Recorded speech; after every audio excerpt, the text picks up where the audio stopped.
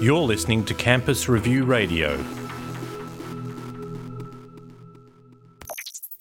This is Karl Treacher, and I'm joined by Martin Betts. We're the founders of HEDx, and our podcast explores the changing landscape of the higher education sector in association with Campus Review. Welcome to the Higher Education Experience. Welcome to this episode of HEDx, where we tap back into industry, and I'm joined again by Martin Betts. G'day, Martin. G'day, Karl. It's another fascinating week in the life of Australian higher education, and a great chance for us to give voice to another point of view from our industry partners that you brought on for us today. So what's been happening? What's news around traps? Oh, well, I feel as though I say every week that there's never been a bigger week for the sector. Maybe I'm just getting really excited about everything that's going on. But since we were last in front of the mic, there's been some really big things happening in that the QUILT, the Quality Indicators of Learning and Teaching database that the federal government administers for the sector, generates its annual data on student experiences and satisfaction and engagement only once a year. The data for 2020 came out last week. It didn't make pretty reading, particularly if you're from one of the group of 8, if you're from a big research-intensive university, if you're from a city centre, and if you're from a city centre in Melbourne in particular, there's a lot to be concerned about in what students are giving us feedback of their experience and their levels of engagement. So the students had its voice, the government's let its views be known again. The new Minister for Education has followed up the message from a few weeks ago from a Prime Minister saying we need to change our business models by saying we must do better. A report card that says that there's plenty of room for improvement, and probably an indicator that the government doesn't think the sector is both listening to it and now requires it to listen to its students and requires it to, I think, move faster in what it's trying to do to transform. Fascinating. And so given that you're so close to it, is there anything in particular, any sort of key nuggets that you think you'd hand out in terms of advice from that? Well, I think listening to different voices is really important, which is why today's opportunity to hear right from the mouth of those that are so involved in the employment of graduates in one of Australia's fastest growing and most innovative companies is so good. But I mean, you have to listen to your customers in any organisation. I think as I look back and study disruption as it's happened in other sectors, those sectors that have been blindsided by disruption have been largely inattentive to some obvious feedback from customers that was there for them, but they just didn't pay enough attention to. I mean, I think this is a time when it's so easy to be distracted, isn't it? For goodness sake, these floods coming on top of everything else for universities with campuses all over the country. But the fact that there's a bit of a change in some of the dynamic on this, I mean, normally the QUILT data comes out every year and no one really pays very much attention to it. Most universities follow it up with a look at us, we've done really, really well, we've come better than last year, or a little, not many of them are saying that this year, or we've come better than the average, or we've become better, we're the best in Victoria, or we're the best in WA. People are being very quiet about the QUILT data this year because it is so it is so strikingly different. And the bit of it, I mean, we would have expected this after last year's challenges, but the fact that students are saying that they're not engaged in anything like the same extent as the learning experiences that universities have gone out of their way to try and provide in trying circumstances, I think is really challenging. And the little shafts of blue light there in amongst all those clouds, I think, is the place of our regional universities. We heard that with Helen Bartlett from Sunshine Coast last week. The fact that the falls have been much lower in regional universities is noteworthy. Yeah, I think so too. I quite like, despite it being challenging and some of those results not being ideal, the idea that there's now quite a clear problem at hand and a clear opportunity for universities to approach that in a variety of ways. It'll be fascinating to see which ones go at it from a way that's tried and proven in the past, with the assumption that the audience is the same, and those that actually dip into the audience now and their experience and their needs and then approach it strategically very differently. Well, I mean, the classic of change management, isn't it, that you need to start with a burning platform, and 2021 could be no bigger learning platform. 2020 gave it to start with the loss of revenue, with the need to reorganise and change organisation structure, review programs that were being offered, but with a long-term change in the way that students are experiencing also, well, not just students, staff and all of us in the population are using technology to experience services and products. There is a burning platform in a number of dimensions now, which gives a real opportunity for universities to change. And change, of course, is, I mean, you can say you want to go in a different direction from where you're going, but if you're going to take 50,000 students and 5,000 staff with you, you're going to need some very clear vision, some very clear sense of purpose, some strong leadership, and a large group of people who share the passion and align and have their culture aligned to go in the same direction that you want to take them. That's the really big opportunity and the really big challenge right now. And do you think everyone can do it? I always look at these situations and I think, you're relatively clear on the steps that you need to take, but some people have never done this before. So they're in a situation where this is entirely new, and their actual aptitude and their ability to embark on challenge, to identify challenge, embark on the steps to drive into that challenge and make a difference. I think history is going to be really kind to those leaders that do stand up and demonstrate that sort of entrepreneurial, disruptive leadership skill and perpetually challenge the ways that things have been done. I think we're starting to see that. We've been talking about it now for 6 months. I think we are actually starting to see that in some of the smaller universities at the moment. Well, it's interesting, isn't it? It's sort of backs to the wall stuff, isn't it? If you are one of the big, up until now, dominant players with large reserves. I mean, the two of the universities that suffered most this last week in that data were Monash and University of Melbourne in Victoria.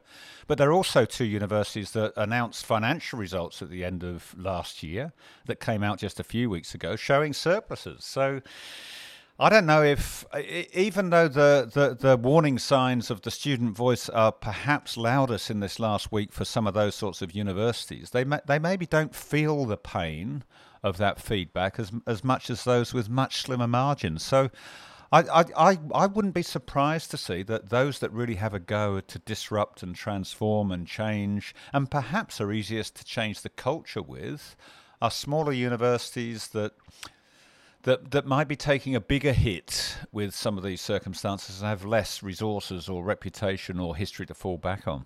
I think it's the echo phenomenon that you're going to find, like we have with all sorts of technology, that the organisations that make a difference now, they don't actually have the effect on the competitive landscape until many echoes later or ripples later. So the driving preference and loyalty and desire to go to a university isn't going to change overnight. We're not going to see those results. It's no surprise to me that we've got the challenge and the difference between what Melbourne University reports in terms of its financial status as opposed to student experience. I don't think they're necessarily related. Well, I think their relationship, if there is one at all, because I think I agree with you, is probably got a time lag to it. And the other data that came out last week that probably is having us clutch at straws in the sector was the data from employer satisfaction with graduates. And of course, that's lag data because the graduates that employees were evaluating last year will have probably graduated from the year before all of this fun and games started. And there's actually been a bit of an uptake in the lag data from what employers think of graduates. But as I think you've led me to believe we can expect in the interview this week, there's some signs that our employers are becoming a little bit more nuanced and a little bit more sophisticated in what they're looking for in their own cultures and their organisations and what they're seeing they're getting out of universities and graduates. There's no doubt that's happening. I don't think it's a monumental transformative wave, but certainly it's happening over time, that the expectations of universities to deliver graduates that are going to be right for job fit, to bring a lot of capability to an organisation. Where companies get those people from is changing over time. And this week I had an opportunity to speak with two senior leaders from REA Group. Now, REA Group is the holding company or the parent company of realestate.com.au, Real Commercial, and the story behind REA Group is fascinating. So REA Group started, I think, probably 25 or 30 years ago in someone's garage. It's now a $17.6 billion tech company. It's one of the world's leading tech companies in its field. And speaking to the leaders, both Mary and Henry, about what makes REA Group tick has been fascinating. We have also spent time working with REA Group and my firm, the Brand Institute, for 5 years. So some time ago, I was under the hood and I understood it, but it was great to be able to speak with both of them and get a real read on what's happening. So Mary Lemonis is the Chief People Officer at REA Group, and she's responsible for culture. She's responsible for people strategy across the global network and does everything from culture and transformation through to functional HR operations. Henry is the Chief Strategy Officer and also the CEO for REA Asia.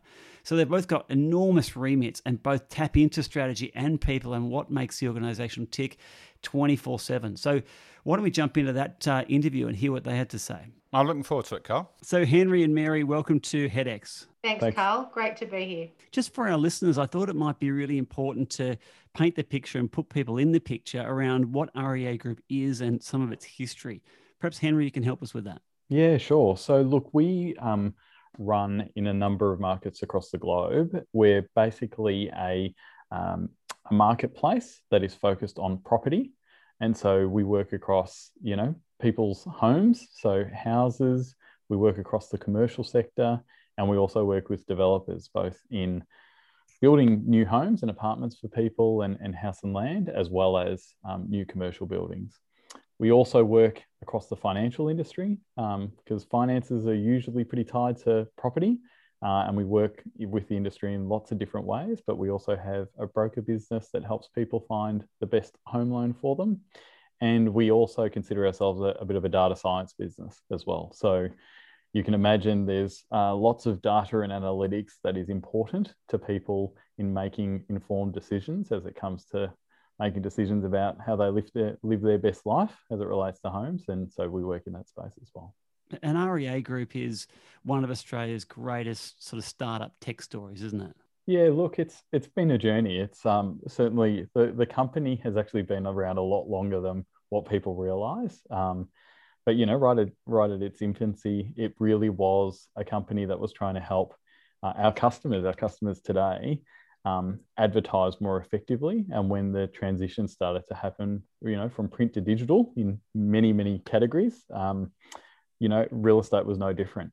And so these days, most people effectively find their property using some sort of digital means in the markets that we serve. In Australia, our hero brand is obviously realestate.com.au, and we run Real Commercial as well. And so our customers work with homeowners to advertise their property to the biggest audience available. And, the logic is you have the most number of people looking at your property, that creates competition and that maximizes price. So that's what the business helps them do. Terrific. And so with regard to HEDx, we spend all of our time working in higher education sector, particularly around brand and cultural alignment. And, I've had a history with REA Group some years ago, and I certainly enjoyed that. And as far as, creating a benchmark or an exemplar brand in terms of cultural excellence, from my experience over 20 years, there's been no better organisation than REA Group. And so, Mary, do you want to tell us a little bit about the culture these days? I'd like to think it continues to evolve, Karl, preserving the great and hopefully, continuing to improve on maybe the things we can do a bit better. I think it's definitely, it's something we hold very dear. We do see it as part of our, competitive advantage for talent. We talk about it as our secret sauce. So if you were to talk specifically about what that looks like, I think our values really, represent what we strive for from a cultural standpoint. We talk about owning it. We talk about keeping it real, reimagining it, inspiring it, doing it with heart. And I think those values really exemplify doing it as one team. I think if you think about those as headings, I think they really talk to, the essence of what we're trying to achieve culturally. And like any organisation, we don't always get it right, but we're really focused on making sure that we stay on top of it and really deeply understand where we're at and how we could do it differently. We've literally just closed a culture diagnostic across the entire REA Group to better understand our culture, and really keen to see what more that will give us in terms of insight into our culture. Now, I know when I was walking the halls or the new building in Cremorne, I felt really old at the time, and I might have been 35. So what is the average age of the REA employee? It's a great question, Karl. I actually haven't looked at that census data recently. my guess is, my thinking is it's probably late 20s, early 30s would be about right. Yeah, I would have said early 30s. I think as we continue to mature as an organisation, when we're in ASX, well, now 50, maybe even 35, depending on what day you look at our market cap, we're definitely continuing to grow our business, and I think with that comes a continued focus on experience, and bringing people into the organisation who can bring that to the table, as well as obviously the right capabilities. So I think we might have seen a slight shift from when you were walking the halls, but it's definitely a youthful culture, and I can safely say I'm definitely no longer the youngest person in the room. Yes. Great. Probably the opposite these days at REA. So just focusing back on higher education a little bit. So, and look, feel free to take this question any way you like, but what's the role that higher education has played in REA's success to date? Things like joint collaborations, you've worked together with the university on something, or you rely on universities to provide particular talent based on your capability set. Yeah, I might start with a broader frame of reference on that, Karl. I think for us, our graduate program has been, core to the way REA has built, some of its talent pool, and we've been running that since 2014. We've had over 65 people go through that, and it's great to say that 40 of them are still with us today, which is wonderful. So at its most foundational level, the university sector has played a critical role in us being able to tap into those individuals. What we've continued to do is sort of expand more into what we call a springboard program, where potentially people have had that higher education and then moved into a different career field. Then we bring them back in, or potentially have gone down a more practical route and are now looking to reshape their careers, and looking for opportunities in a new space. We have had a number of partnerships with different universities. I don't know if I should mention them, Karl, or not. No, you can. You should. Have a go. Including RMIT, for example, and helping develop particular programs to look at capability building. One of Henry's and my shared team, team is actually doing one of those programs online at the moment. Mm-hmm. And we know we've had input as an organisation into developing those modules, as well as also serving up the delivery of content to various members and employers at REA. Henry, I don't know if there's anything you'd add to that. No, I think you've summarised it well. There's so many different, open days. I've got 3 kids myself, and one's just entered, university, actually at RMIT. And, seeing the various open days that are run, we get a lot of people that come through our building just to try to understand what does it feel like to enter the workforce. And Carla, I think you're aware that, you actually helped build our experience, like the physical building and how that relates to our brand and the mission that we're on. And it's amazing to see what an impact that has, like creating a bit of a forward-looking connection for people that are at university, what working life can feel like. And also when you go from one company to another, just how fundamentally different it can be, even though you're working in the same sector. So I think there's formal sort of relationships, which is what Mary was talking about, but I think there's a lot of informal stuff that happens through connections with our staff, people bringing their families through. Mary hosts a family day at the company, and there's lots of different touch points that impact people's perception of the connection between university and work. One of the things we talked about on another episode was preparing students as they come out of university to understand what it's like to be in a workplace, and be it the requirements from a capability perspective, but more so socially and the soft skills of how do I get along with my team. And you've got, I don't know, 1,400 people now, or 1,500 people, maybe more. I'm not sure. Yeah, we've just fully acquired our India business, so we've actually almost doubled that now, right. Karl. We're at about almost 2,600. Wow. But yes, prior to that, which was only in late December, we were at about 1,400. Yeah. So look, that's a big business. And how do I socialize effectively? How do I find my spot? One of the things I think you've done really well, and it was a great project for us to work on, was that instead of just building a building, you actually built a home for your culture and brand to live and grow. So I think about the lifestyle of a student at a university campus. For them to then migrate into a workplace like REA, is less barriers to success than there are in, say, moving into a more traditional business like a bank or a insurance company that might not have the same youthfulness to it. You know, you've got that sense of energy, and everyone has this real welcoming communication element to their character that's really encouraged through your culture. So I think that's whether you recognize that or not, but when I'm looking at it from a analysis of other organizations against yours, gee, it really stands out. And so just for those people that don't know, REA Group is really a very strong tech organization. So when you think of the office, think about engineers. So it's not a sales-based company where you've got enormous sales forces anymore, I don't think. Your population would be mostly tech engineers. If you look at if you look at sort of the tech community as a whole, it makes up over, roughly 50 to 60% of our business. With the rest being the combination of, sales, marketing, finance, HR, legal. But definitely, I would say it is the majority, albeit not the clear majority of our business. And certainly when we think about who we're looking for, the experiences we want to create, that tech digital lens is front and center for us. Right. So thinking about that population or that group of people, where do they come from? Are they coming from, Google Academy? Are they coming from working in their basement and becoming a coder off watching YouTube? Or are they coming out of the traditional higher education platforms? I think typically at the beginning, it was predominantly all university.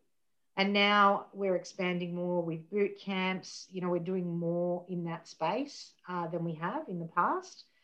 Like I said earlier, we've got 14 women have been hired via our Springboard program over the past 3.5 years from a boot camp or a return to tech. Interestingly, most of those hires also have degrees, but degrees in other fields. And so they've decided to take a different path on their journey, do the boot camps to build some of the technical capability, and then look to join a program like our Springboard to Tech. We still see a lot of high value in our university graduates having had that experience. It creates a good solid baseline of understanding of skill set, and we definitely, see that playing an important role moving forward. Do you think there's a bigger opportunity for the higher education sector and universities to partner with you on joint projects? Yeah, look, I think whenever you have that partnership approach, it never hurts. I think for us to continue to provide a very live, recent view of what's on our minds and what we're seeing and what's evolving, what's becoming more important. I think, Karl, when we spoke earlier, I remember, I think you and I chatted about, the soft skills have to be rebranded because they're really not soft. They're actually quite hard. And for a lot of particularly technology grads become the difference of being successful versus not successful in a business. It's never usually people's technical aptitude that trips them up.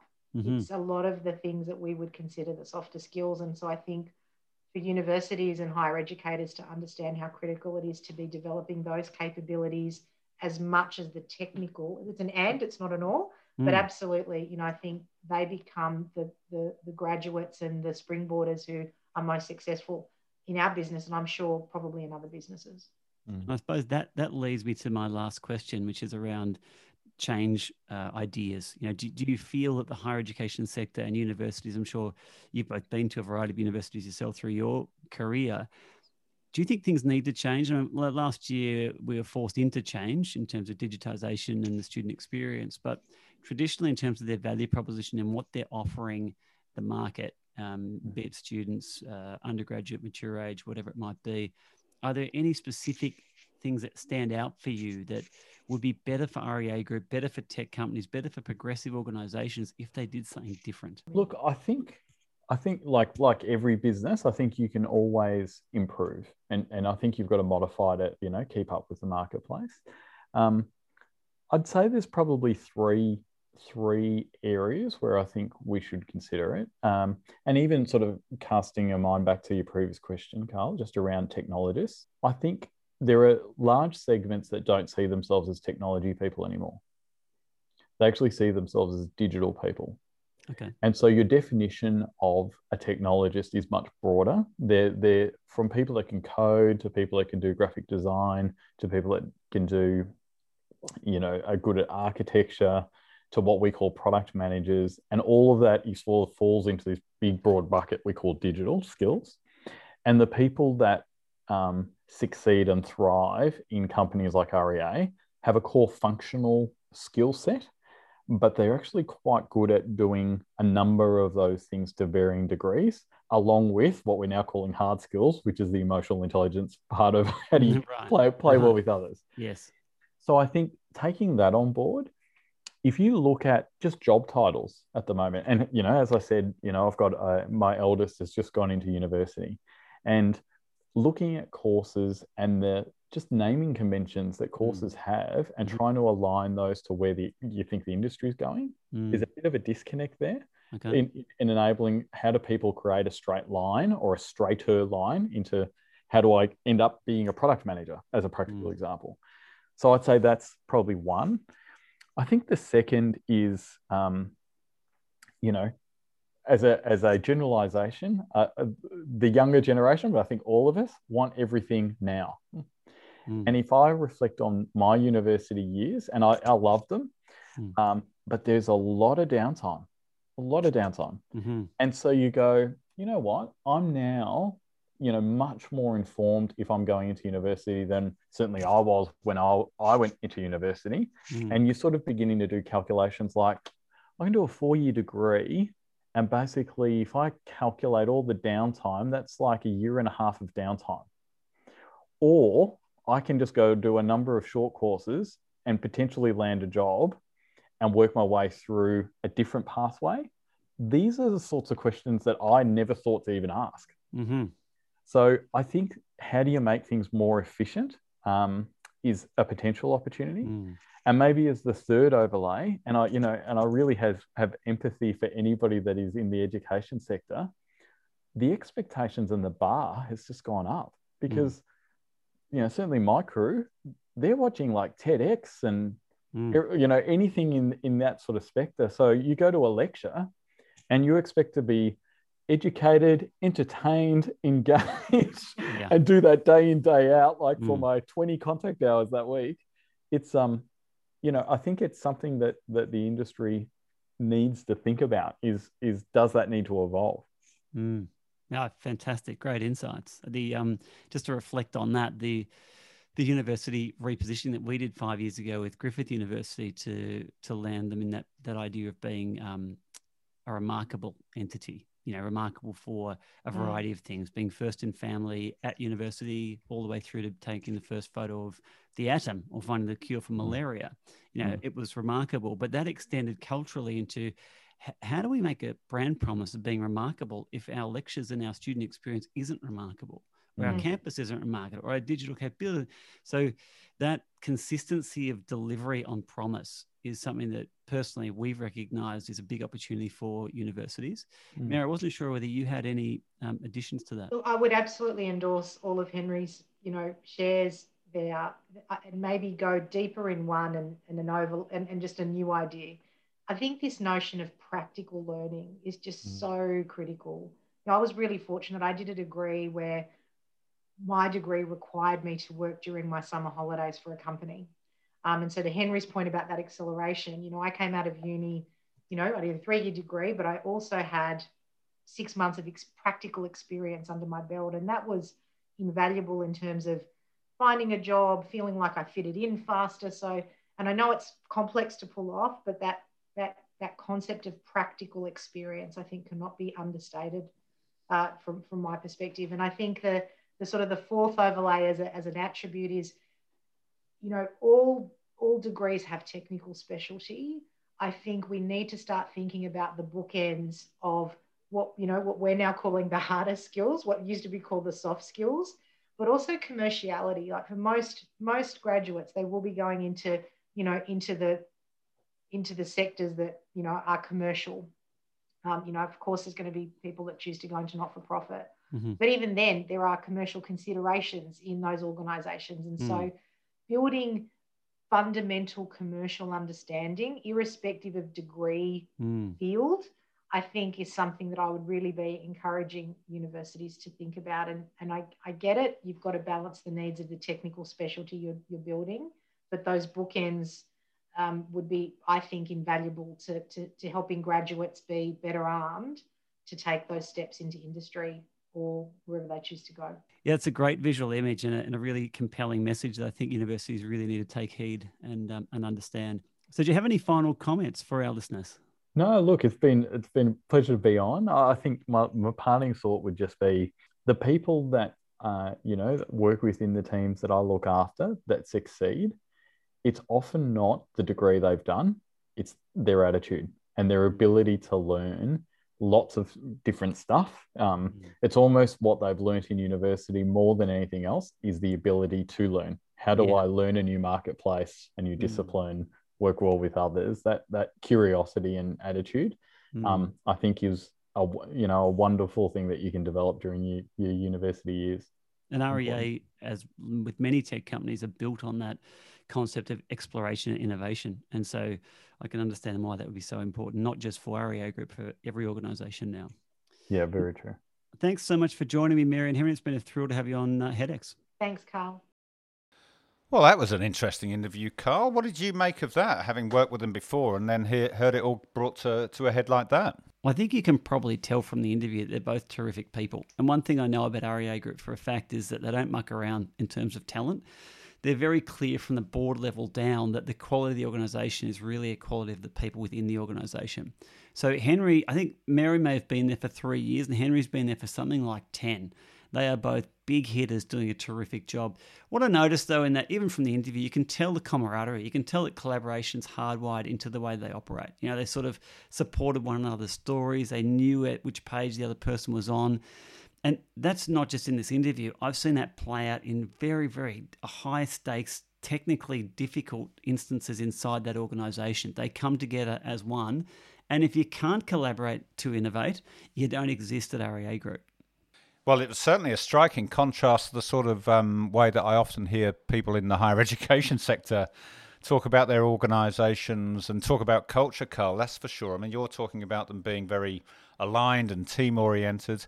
I think one of the things that we find as a real challenge in higher education is our whole process is built upon challenge, critique, and thrashing out and exploring ideas through challenge don't often lend themselves to the sort of behaviours and the sort of culture where everyone's always pulling in the same direction and acting for the wider organisation. So that was one of the biggest points of contrast for me. The other thing that was quite striking is that they have a real sense of humanity to them and their sense of communication. So the way they communicate, there's a real reliance on authenticity and being genuine in that culture. So they bring their whole selves to work and there's no side agenda. So when I think of them and I look at the way that they communicate, and I think Henry made a really good point here when he said the pressure's on universities because his kids, he's got 3 kids, one lives at university this year, and a lot of the student body that he has had to mentor and manage through his career are used to watching TED Talks. They're used to watching professional communicators do a terrific job of conveying a concept. Now, if I think about some of the lecturing capability, and look, I'm sure you'll have a view on this, many students are coming in now to university, particularly the big names, thinking I'm going to have a TEDx or TED-like experience. Is that actually the case? Well, it's palpably not. I mean, this is why this week's student experience data and employer satisfaction data coming out so close to each other, and us having this episode are so interesting. And that clearly it's not. And we've celebrated the heroic efforts in getting everything online in a couple of weeks last March that went on at the start of last academic year. But academics in universities have so many different cultural symbols that are presented to them and different measures of behaviours that are encouraged in them. The overriding one is to pursue research excellence and to be measured on publications and citations and PhD completions and the like, and their ability to pursue quite often individual research careers. Well, put someone that's had all of their values put in that sort of cultural direction suddenly being required to be a digital content producer with their own resources from their own homes to a standard that customers are expecting to match those that are provided by world-class tech companies, and it's not surprising that it's been such a challenging set of data coming out from last year. So I think universities have a real job to do in looking at specialization within staff, the sort of distribution of tasks, and what it actually is that they're seeing as their key drivers for their business model, and how they'll align a culture of the performance and the contributions from all their different staff in this digitally disrupted world in that context. Yeah, I think there is a lot of contrast between the way someone like a tech company like an REA Group would approach culture and universities. I thought it might be worthwhile sharing what I know of REA Group. And you heard Mary say that they've just deployed a culture survey. And one of the things that they're very good at is being aware of their employee experience so they can tailor it and make sure that they're meeting their employees' needs and also pointing them in the right direction culturally to meet strategic needs. So what they do particularly well, and this is almost like a how to do culture in 1 minute, is they're very clear on understanding their base state culture. So what's happening at the moment? What's the climate? What's actually contributing to the employee experience? What expectations are being put on people, either overtly or covertly, in terms of a EVP or a psychological contract, to help people understand what it means to find your spot, to fit in and succeed in that culture. That's the first thing. Now, when I look at universities, I'm not sure that level of detail exists. And you can probably correct me if I'm wrong. But getting clear on that is very much the first thing that every organisation needs to do to start ensuring that they're driving the strategy. And the other thing is make that connection. Like, move from thinking that culture and strategy are independent concepts. They are entirely dependent concepts. The only way strategy gets realised is from building a culture to enable that strategy. And I can't say that too often. It's just an absolute fact that we see companies fall over at the start line time and time again. Well, to your question there a little bit earlier, is this part of the normal? Has this been part of the normal language within universities? The answer is no. Annual climate surveys at best, some means of assessing and getting feedback from staff, quite common. But the idea of having a complete diagnosis of the baseline culture of a university on a regular basis as a program of change has just not been part of the landscape and of the language. So at a time when culture is becoming more important, combined with a time when we need to shift culture, to shift strategy in organisations generally, and universities in particular, more than we ever have, there's clearly a need for capacity, capability, and some expertise into all of our universities right now to be able to do this sort of thing better. I can see that from 38 years working on that side of the fence only too clearly. And I find it astounding, to be honest, the fact that it's acknowledged through university studies that the only way that strategy gets accomplished is through culture, and yet universities themselves aren't embarking on that in a massive way.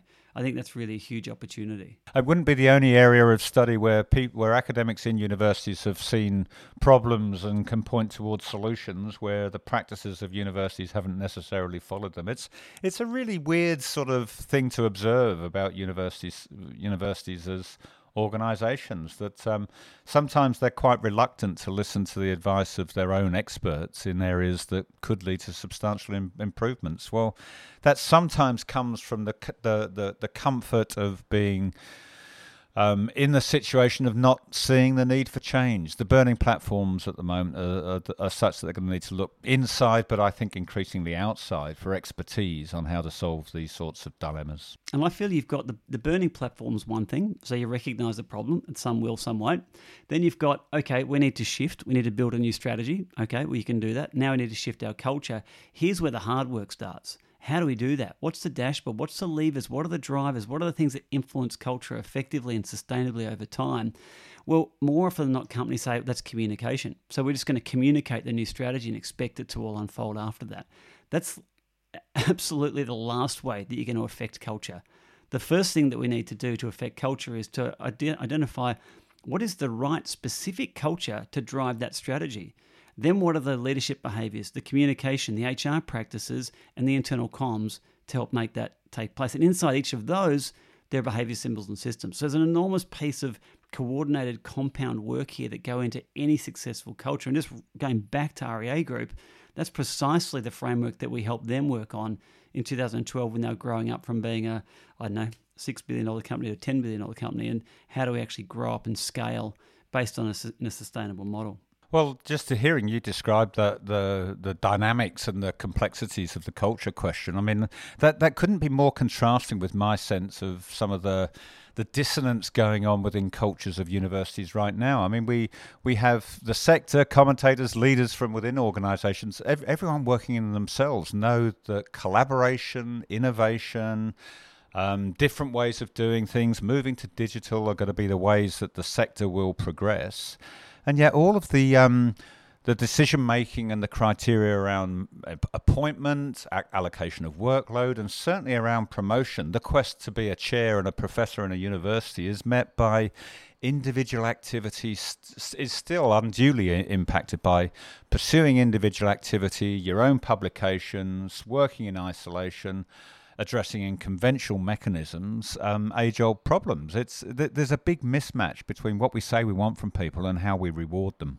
And also measure it. I mean, I think that the old adage that what gets measured gets done, we've seen that happen too often as well, that there's a really good intent around a culture program, but there's no real hard end to it or hard edge to it, no performance edge. Is it being measured? Is it not? Are you being assessed on how effective that is or not? I couldn't agree more. And if we say that what we think is important is teamwork, collaboration and innovation, but we measure citations, papers and PhD completions and make no measurements of the extent of teamwork that's going on amongst academic staff with each other, with professional staff and with outside partners, and the extent to which they're embracing new ideas and new thinking, then we've got a complete mismatch, I think, in universities at the moment between cultural behaviours and cultural programs and the strategies that have been emerging and now are rapidly becoming a necessity for universities to move forward. There's a really big bit of work to be done there. The other thing I just wanted to finish with today is you heard Mary and Henry talking a lot about collaboration and the soft skills that are required to be effective and successful in a place like REA Group or Google or Microsoft or whatever it might be. So actually instilling a culture of collaboration and innovation through an employee base that then feeds through to a customer experience is going to really set up graduates in a much better way than an organisation that's more traditional in terms of its culture. And I think so there's going to be a pull from the market that's demanding graduates to have these. I know we had this conversation about soft and hard skills on the interview, have to be able to find ways to communicate, collaborate, innovate with a variety of audiences to an outcome in a sustainable manner and have that energy about them. They're the real graduates of the future. They're the people that are going to set up organisations for success. Well, we're calling them graduates of the future, and that was part of Mary and Henry's language. But I also heard them say that it won't be just universities they look for these people from in the future.